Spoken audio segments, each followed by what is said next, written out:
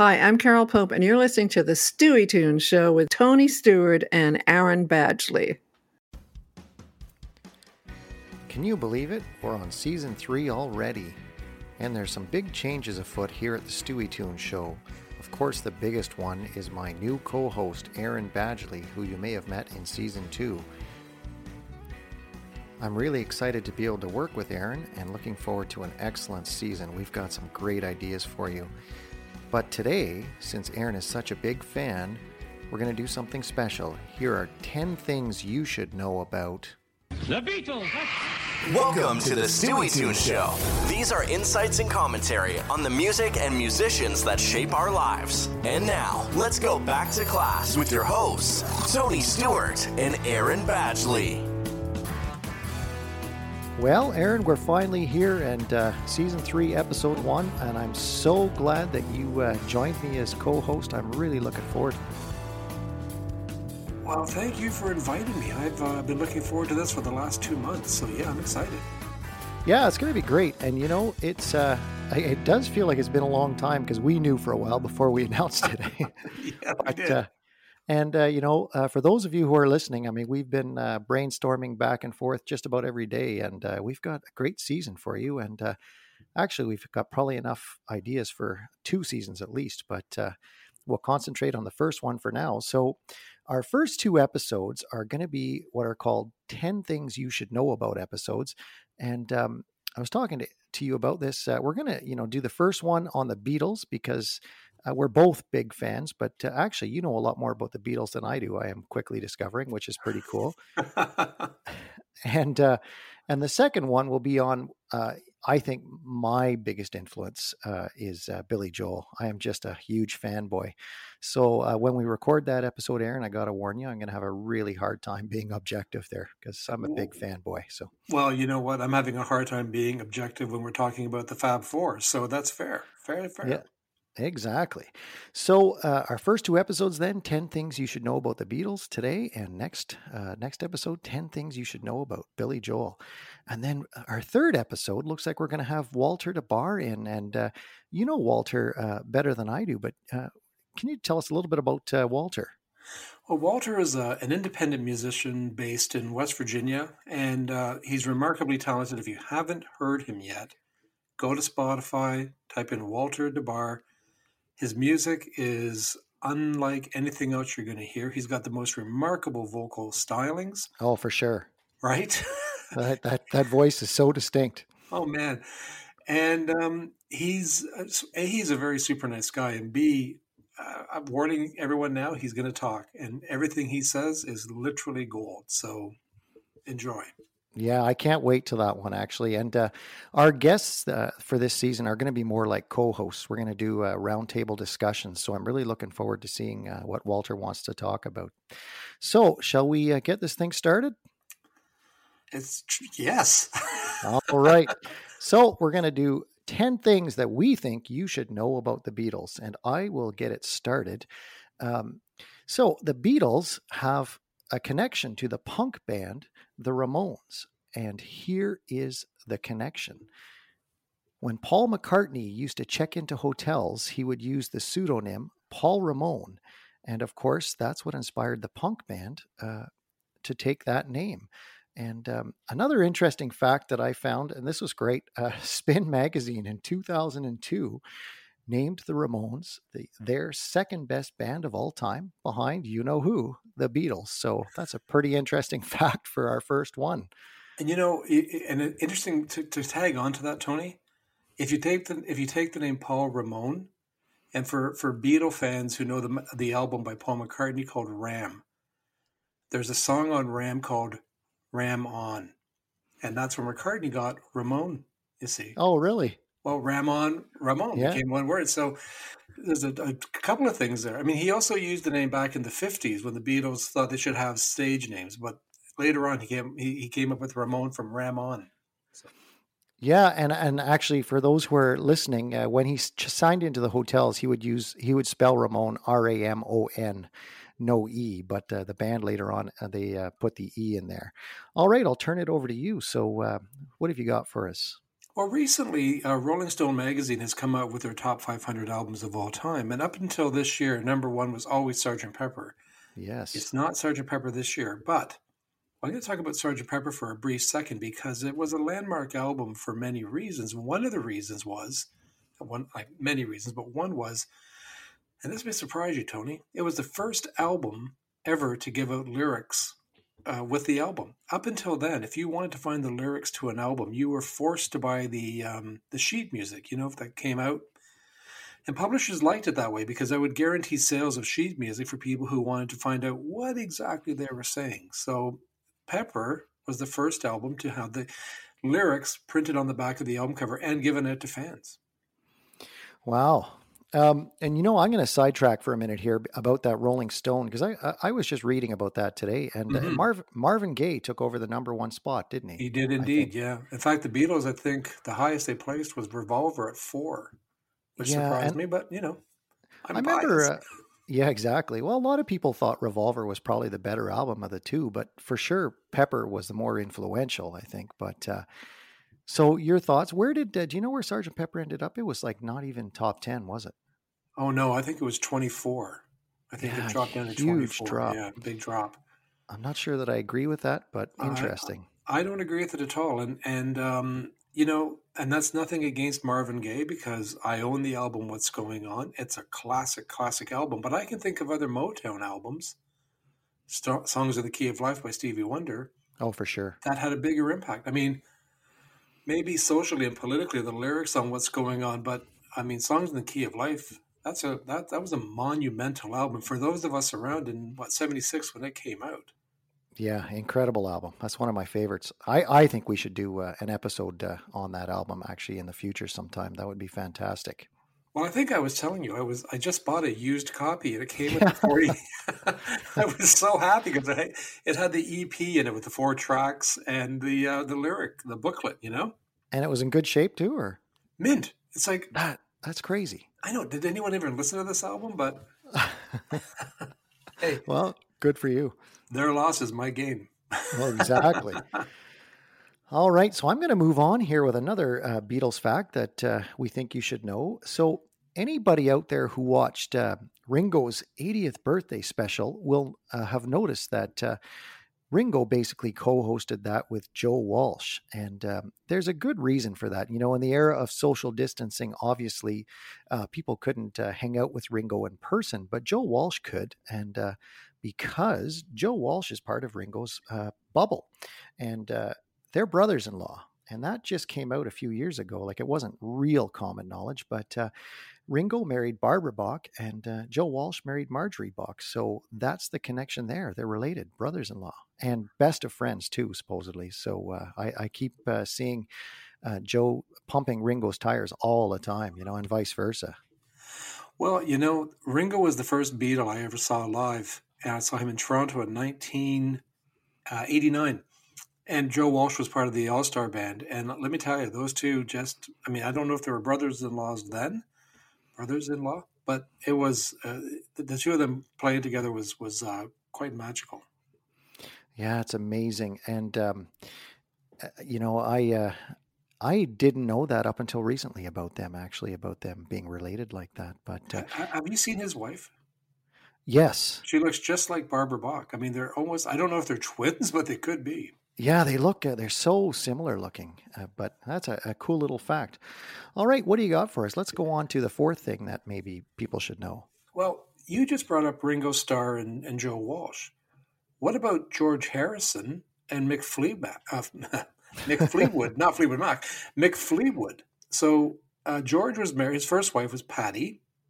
Her sister, Jenny, was married to Mick Fleetwood for most of the 70s. So for the majority of the 1970s, George Harrison and Mick Fleetwood would be in their own bubble as well because they were brothers-in-law as well. I mean, and now, I don't know that anyone can ever kind of connected the dots to that, but that would be a fun little family reunion, wouldn't it? That'd be great.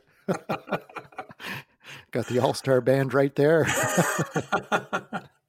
Yeah, so, I mean, and Mick Fleetwood and Harrison were really good friends. And I don't know that people know that fact either, but When Mick Fleetwood did his first solo album, George Harrison played guitar on it. So there you go. Oh, wow. And you know what, Aaron? I got good news for you, because I know before the show you were mentioning you were nervous, getting behind the mic here for the show. But Yes, I was. the good news is I was a little nervous too, because gaining a co-host, it's fabulous, by the way. But the good news is we're coming to the end of our first segment, so I think it's about time for a break. What do you think? I can get some water.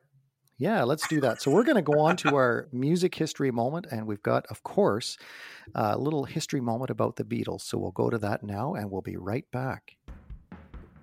Today we're going back in the time machine all the way to October 5th, 1962. The Beatles' debut single, Love Me Do, was released in the UK on this date. The song was written back in 1959 by Paul McCartney, with John Lennon contributing the middle 8. It spent 26 weeks on the chart and peaked at number 17. According to Beatles producer George Martin, the day that Love Me Do was released was the day that the world changed forever. And now, let's get back to the show. And we're back from the music history moment. And Aaron, you had mentioned during break that you wanted to add some things to that about Love Me Do. So go ahead. Well, I just wanted to add that, did you know there's 2 versions of Love Me Do? I did not. So the first version was recorded September 4th, 1962, and featured Ringo on drums, keeping in mind that Ringo had just joined the Beatles at this point. George Martin wasn't entirely happy with that take for whatever reason, so a week later, he hired a session guy named Andy White, who played the drums on Love Me Do. Ringo played tambourine. Now here's where it gets really confusing. The version with Ringo on drums came out in only 2 places in the world. The first pressing of the single in England, and it came out on the first pressing of the single in Canada in 1963. 170 copies were sold in Canada. I have one, just saying. So yeah, so Love Me Do, the one you hear most on the radio and the one you have in your collection, I guarantee you has Andy White on drums. And as a bit of a joke, in 1998, Ringo did an album called Vertical Man, where he redid Love Me Do with Steven Tyler from Aerosmith. And Ringo played the drums. So he finally got to play the drums on that track. Now, I'm assuming on the Canadian pressing, then, Andy White didn't get credit for that, did he? Like, it wasn't actually listed? No. And you know what, folks? Go and check your record collections, because if you can find Love Me Do on Canadian Capitol Records, it's one of the rarest Beatle records you're going to find. So, all right, and we're gonna move on to another 4 facts about the Beatles that we think you should know before we introduce our second segment of the show. And this one, I've always read, and you hear interviews from guys when rock and roll first became a thing, and most people, in all honesty, picked up a guitar because they realized they could impress girls, and that seems to be a pretty common thread. And Paul McCartney was no different. And this is a little story about Michelle. So supposedly, Michelle was inspired by Paul's attempts to pick up girls at parties. From what I was reading, he was very shy, but he figured out that if he sat in the corner and pulled his guitar out and kind of sang even fake French lyrics, he started, getting noticed by the girls. And, I find it hard to believe that Paul was shy, but you never know. And but he started to get the attention of girls. And John Lennon said to him, you should write a song the way you do that thing in the corner. You should write some kind of French song. And so that's where Michelle was born. I'm trying to picture Paul McCartney having a hard time talking to anybody. Like, forget just girls. I am too. But that's a great little story. Isn't that fantastic? And the French in that song, I think, is kind of very basic French, right? Oh, for sure. Yeah. Super basic. Like, well, but yeah, I still think it's a great little story. It's fantastic to picture Paul McCartney being too shy to approach anybody. But hey, people change, I guess. Same here. Yeah, for sure. All right, what do you got for your next one? I mentioned that Ringo didn't play drums on Love Me Do. I got a question for you, Tony. Do you know the only Beatles song where not one Beatle plays an instrument? Well, I think I do, but I don't want to give it away. So I'm going to let you announce that because I can guess because I can hear it in my head and I can hear the orchestra. That's a huge hint to the audience, by the way. So, It's Eleanor Rigby. Was that what you were going to say? yes. Now, the interesting fact about Eleanor Rigby is that they sing on the song, of course, Paul's lead and George and John doing backing. Do you know the violins in that song? You know, the very distinct violins of Eleanor Rigby. Do you know what the inspiration was behind that? I don't. No. So what was that? Psycho. Oh, really? The movie Psycho. Yeah, Hmm. yeah, but McCartney liked the sound of the piercing violins in the movie Psycho. Bernard Herrmann, who wrote that. Hmm. And George Martin transferred it into a Beatles song, which I always found Eleanor Rigby slightly creepy, and I wonder if that's why. Yeah, it could be, On a side note, I actually read the novel, the original novel last year, Psycho. Did Have you you ever? really? Yes. And it is not a well-written novel. I mean, the movie, Really? yeah, the movie was far, far better than the novel was. I It's I've never read the novel. it Really? yeah, it reads like a high school English class project. Like it's just not well written at all. But obviously, there was a kernel there that Hitchcock thought would make a great movie. So I had a question for you about Eleanor Rigby. So the name Eleanor Rigby was that based on the tombstone somewhere? That like, do you know that? So there's two. The story that McCartney always gave was that he got the word Eleanor from Eleanor Braun, who was in Help with them. If you remember the movie Help, Eleanor Braun was Yeah. the woman, the actress. Rigby, he said, came from a name of a store in London, Rigby Antiques, which does exist or did exist in '66. But I wonder because John and Paul used to hang out in that cemetery, and I'm curious if maybe, subconsciously or something was there that twigged because the original, the original it wasn't Eleanor Rigby, but in the song it's Father Mackenzie. Hmm. Originally it was going to be Father McCartney, Oh. and John said, "Oh, I don't think that's a good idea, Paul." So change it to Father Mackenzie. But I don't know. There is that famous tombstone, right? Yeah. So I've always wondered about that. Well, Well, you know what? That's something that we can find out and maybe let listeners know on a but, future show. but you've seen the Beatles anthology, right? Yes. Do you remember that part where they're talking about meeting Elvis? Hmm. And George has one memory. He goes, "Well, I think we came in and Elvis was sitting there." And then Ringo says, "Well, no, I think he came in and we were sitting." And they all had different memories of meeting Elvis. Memories do funny things, I guess, right? Oh, for sure, for sure. Well, that would be an interesting thing to dig a little more about. Absolutely. So I've got one here. You were talking about the only song that none of the Beatles played on, but for our listeners here now, the only person to get a featured credit on a Beatles song, and I think you know this one, but that is Billy Preston, the keyboard player, and he got in April 1969, he got credit for his work on Get Back because that is such an important keyboard part. So it's credited to the Beatles with Billy Preston. And I love Billy Preston's music. I'm a big fan. Me too. Uh, and in fact, one of my go-to, videos that I like to watch just to feel good is from the concert for George back in November 2002 after George Harrison passed away. Um, his version, Billy Preston singing "My Sweet Lord." Have you seen that? Oh, several times. Yeah. Yeah. Yeah, I watch that one all the time. I mean, I just find it's just a feel good track, and Danny Harrison, his son. I mean, my gosh, there's no doubt who his father is, and and just seeing that the sheer joy on Eric Clapton's face too. That it's just a fabulous track, and Billy Preston. Um, does such justice to that song. Just unbelievable. So anybody who's listening, look that up. It's Billy Preston singing "My Sweet Lord" in the concert for George from November 2002. What a fantastic show that was. Preston always, he just had such a spiritual happiness about him when you watch him live. I mean, I agree with you. The "My Sweet Lord" is brilliant, and any clip of him is just I wish I actually did see him live. So, but I Oh, wish did I'd you? seen him. He was part of the Ringo Starr All Star band, but I love Billy Preston. So I'm with you on this one, 100%. Now, didn't one of the Beatles want to make Preston a full-time member? Did I read George, that? yeah, yeah, George did, eh? mm-hmm. Yeah. And John nixed that. John said yeah, no. that's what I thought. Yeah, that's too Yeah, bad. That would have been interesting for sure. but he signed and did 2 albums on Apple, the Beatles record company, Okay. which are, you know what, if you can seek them out, find them, folks, because they're quite good. Yeah, Billy Preston was amazing.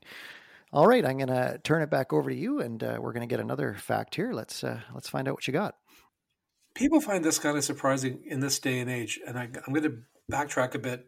In the 60s, there was mono recordings and stereo, mono record stereo. Mono meaning it's just coming out of one speaker, and stereo meaning 2 speakers. We all know stereo these days because we have the headphones on. But the Beatles spent more time mixing Sgt. Pepper and the White Album for mono than they did in stereo. And in fact, they didn't even turn up for the mix of one of those two. I think it was the White Album. No one turned up for the stereo mix of that album. They wanted to mix it for mono. And if you can go out there and find the mono versions of both of those albums and compare them, they're vastly different. And in my own humble opinion, better. Yeah, especially if they were originally intended for mono. Yeah. But it's hard to imagine an album like Pepper being done in mono. It's a weird one. And when you listen to it in monotone, you're going to hear stuff that you've never heard in the stereo version. And I'll just leave it at that. There's Harrison's guitar work in the reprise. Oh my gosh. It's worth digging it up. Wow. Well, you know what? I think this is a fantastic time to take our second break. What do you think? So we're going to talk about some famous birthdays today. So let's take our second break and we'll be right back. Well, today we're celebrating 4 notable musical birthdays. Richard Street was born in 1942. Street was a member of the Temptations and had a #1 hit with Just My Imagination in 1971. Steve Miller was born in 1943. Of course, we remember him for his #1 hit, The Joker. Brian Johnson of AC/DC was born in 1947. He joined the band in 1980 and they tore up the charts with Back in Black. That album has sold at least 49 million copies. And finally, Bob Geldof of Live Aid fame was born in 1951. I've got to tell you, for those who don't know how podcasts are recorded, because we're pandemic here, Aaron and I have only actually met over Zoom. I had you on twice during season 2. We've talked a lot by Zoom meetings and stuff, but we've never met in person. So I'm looking forward to that. And we found out that each of us has relatives who live close to the other one. So, I mean, you live 5 minutes from my brother. So next time I'm there, we'll go for coffee. And you've got a brother in Kempville, you said, which is half an hour from me. So that's perfect. But the behind the scenes here, for those who don't know, I'm looking at a split screen and I've got Zoom on one side for the video. So Aaron and I can see each other and we're not tripping over each other. And we've got our mics muted in Zoom. And then we're using something called Zencaster on the other side for the audio. So it's pretty neat looking at a split screen. And it seems to be working well, Aaron. I like this format. I do too. And I do look forward to meeting you in person one day. That would be awfully nice, Yes, it would be great. All right. So I have a kind of a creepy connection or fact about the Beatles. And this one is Charles Manson. He had a connection to the Beatles. And this one I always find so disturbing to read about, the whole, because of the whole Sharon Tate killings and the killing. And so Charles Manson was convinced that Helter Skelter had subliminal messaging. And that song led him to encourage his followers to commit the murder of Sharon Tate and all the other occupants of that house. But he, supposedly pored over the White Album backwards and forwards, and he was convinced that there was subliminal messaging in there, and he was also convinced, that it was encouraging him to start a race war. And in fact, at the scene of the crime, I mean, they had written Helter Skelter at the scene of the crime, amongst other things. But it was a horrific tragedy what happened to Sharon Tate and the other people in that house. But that connection to the Beatles, and I know, reading interviews with members of the Beatles. I mean, they were greatly disturbed by that as well, because they certainly didn't want to be associated with that type of thing. But yeah, there's a connection there between Charles Manson and the Beatles. I always liked, I don't know if you know the album by U2, Rattle and Hum, Yes. but they cover Helter Skelter, and they do a live version. And what I love what Bono says at the beginning, which is, this song was stolen by Charles Manson. Well, we're stealing it back. And I always thought that was a very powerful statement, you know? Yeah, very for powerful. sure. Because what a horrific thing to have your music attached to. But you know, that one, like I said, I don't even like reading about that or anything. But that's another fact about the Beatles. All right, and looks like you've got the final one here for today's episode. So, well, I think maybe we should end on a happy note. Yes, I think so. Yeah, that's what we should. Ringo Starr, real name is Richard Starkey. Here's a question, or people will say, well, he got his name because he wears rings, you know, Ringo rings. Partially true. He actually got the name Ringo Starr because he loved cowboy films, and he wanted to be a country and western singer. At one point, he had applied to move to America when he was like 18 and work in America because he loved the whole American cowboy and country and western. And he thought Ringo, you know the song by Lauren Green, Ringo, was very country and western. And then Starr came from Starkey, shortened. He added the second R because, quote, that was pretty cool. That sounds like a Ringo thing to do. Yes, it's totally Ringo. But so, yes, he did wear rings and all that, but really it stems from his love of country and western and American westerns. So that's kind of cool, I think.